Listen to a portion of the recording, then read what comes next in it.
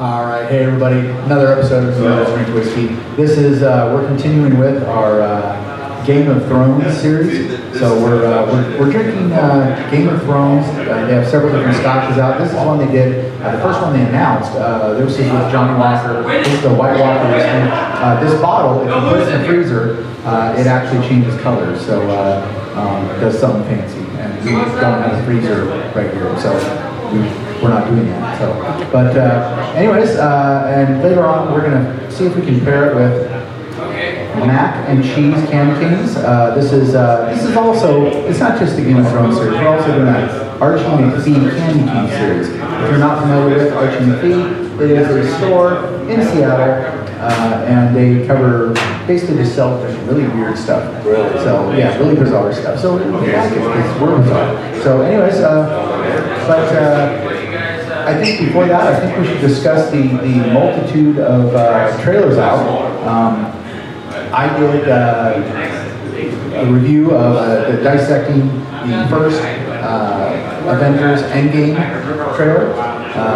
Pretty much the only takeaway I have from that is, I think there's a debate of whether or not it's Captain Marvel that rescues Tony Stark, or whether or not it's Pepper Potts.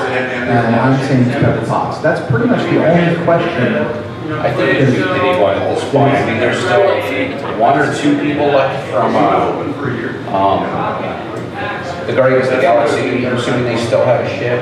Who knows? Well, Nebula is up in the ship with him. Oh yeah, Nebula is still there, and she might have some sort of trick up her robotic sleeve. So it's really hard to say with that trailer, but it's going to give you just a taste, So I don't know. Are you guys familiar with the storyline of Tony Stark being stuck in the spaceship and who's going to rescue him? No, not at all. Personally, what I think is the person that's going to end up rescuing is probably going to be Tony Stark's undead mother in the War Machine. You're cut off. So. All right. I don't know. Those are the two movies that I think I'm most familiar with. And I don't know. What's your? I know you've been watching a lot of trailers. Watched a lot of trailers. Last night I just somehow fell into YouTube vortex of a whole bunch of trailers. I saw a really good trailer for Bumblebee. Wasn't excited about it initially. Just had a good point. Michael Bay is not director, so that's good.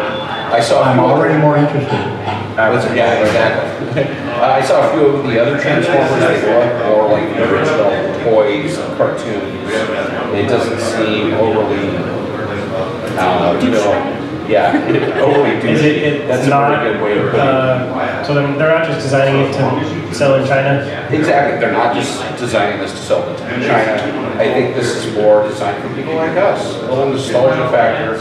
As far as people that are in it, I didn't really see anybody of note except for John Cena, the wrestler, now actor. I don't know if he still wrestles or not, but he does. So that one seemed good. I saw a trailer for Shazam. That looks cute, like kind of fun movie, not super serious like all the other. I think that DC has realized that they've become kind of a joke with how dark they get, and so now they've got.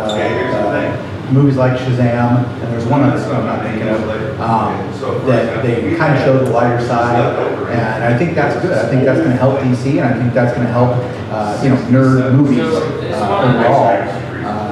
To put a little bit of comedy in there, there's the old Shakespeare, what I call the Shakespeare rule, of you've got to balance comedy and tragedy, and if you get it to be too dark or too silly, it just gets kind of lame.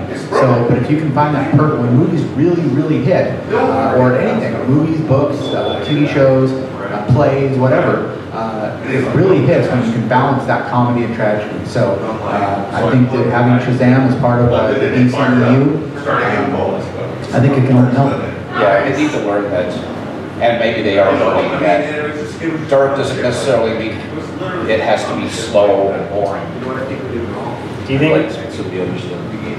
So with the conclusion of the Avengers series, do you think that's going to kind of herald the end of the superheroes being the big box office blockbusters. Like, we have the pirate era and there's different eras where certain kinds of things dominate the box office. Are they going to start rebooting stuff, or do you think this is the end of the superheroes as being the thing at the box office?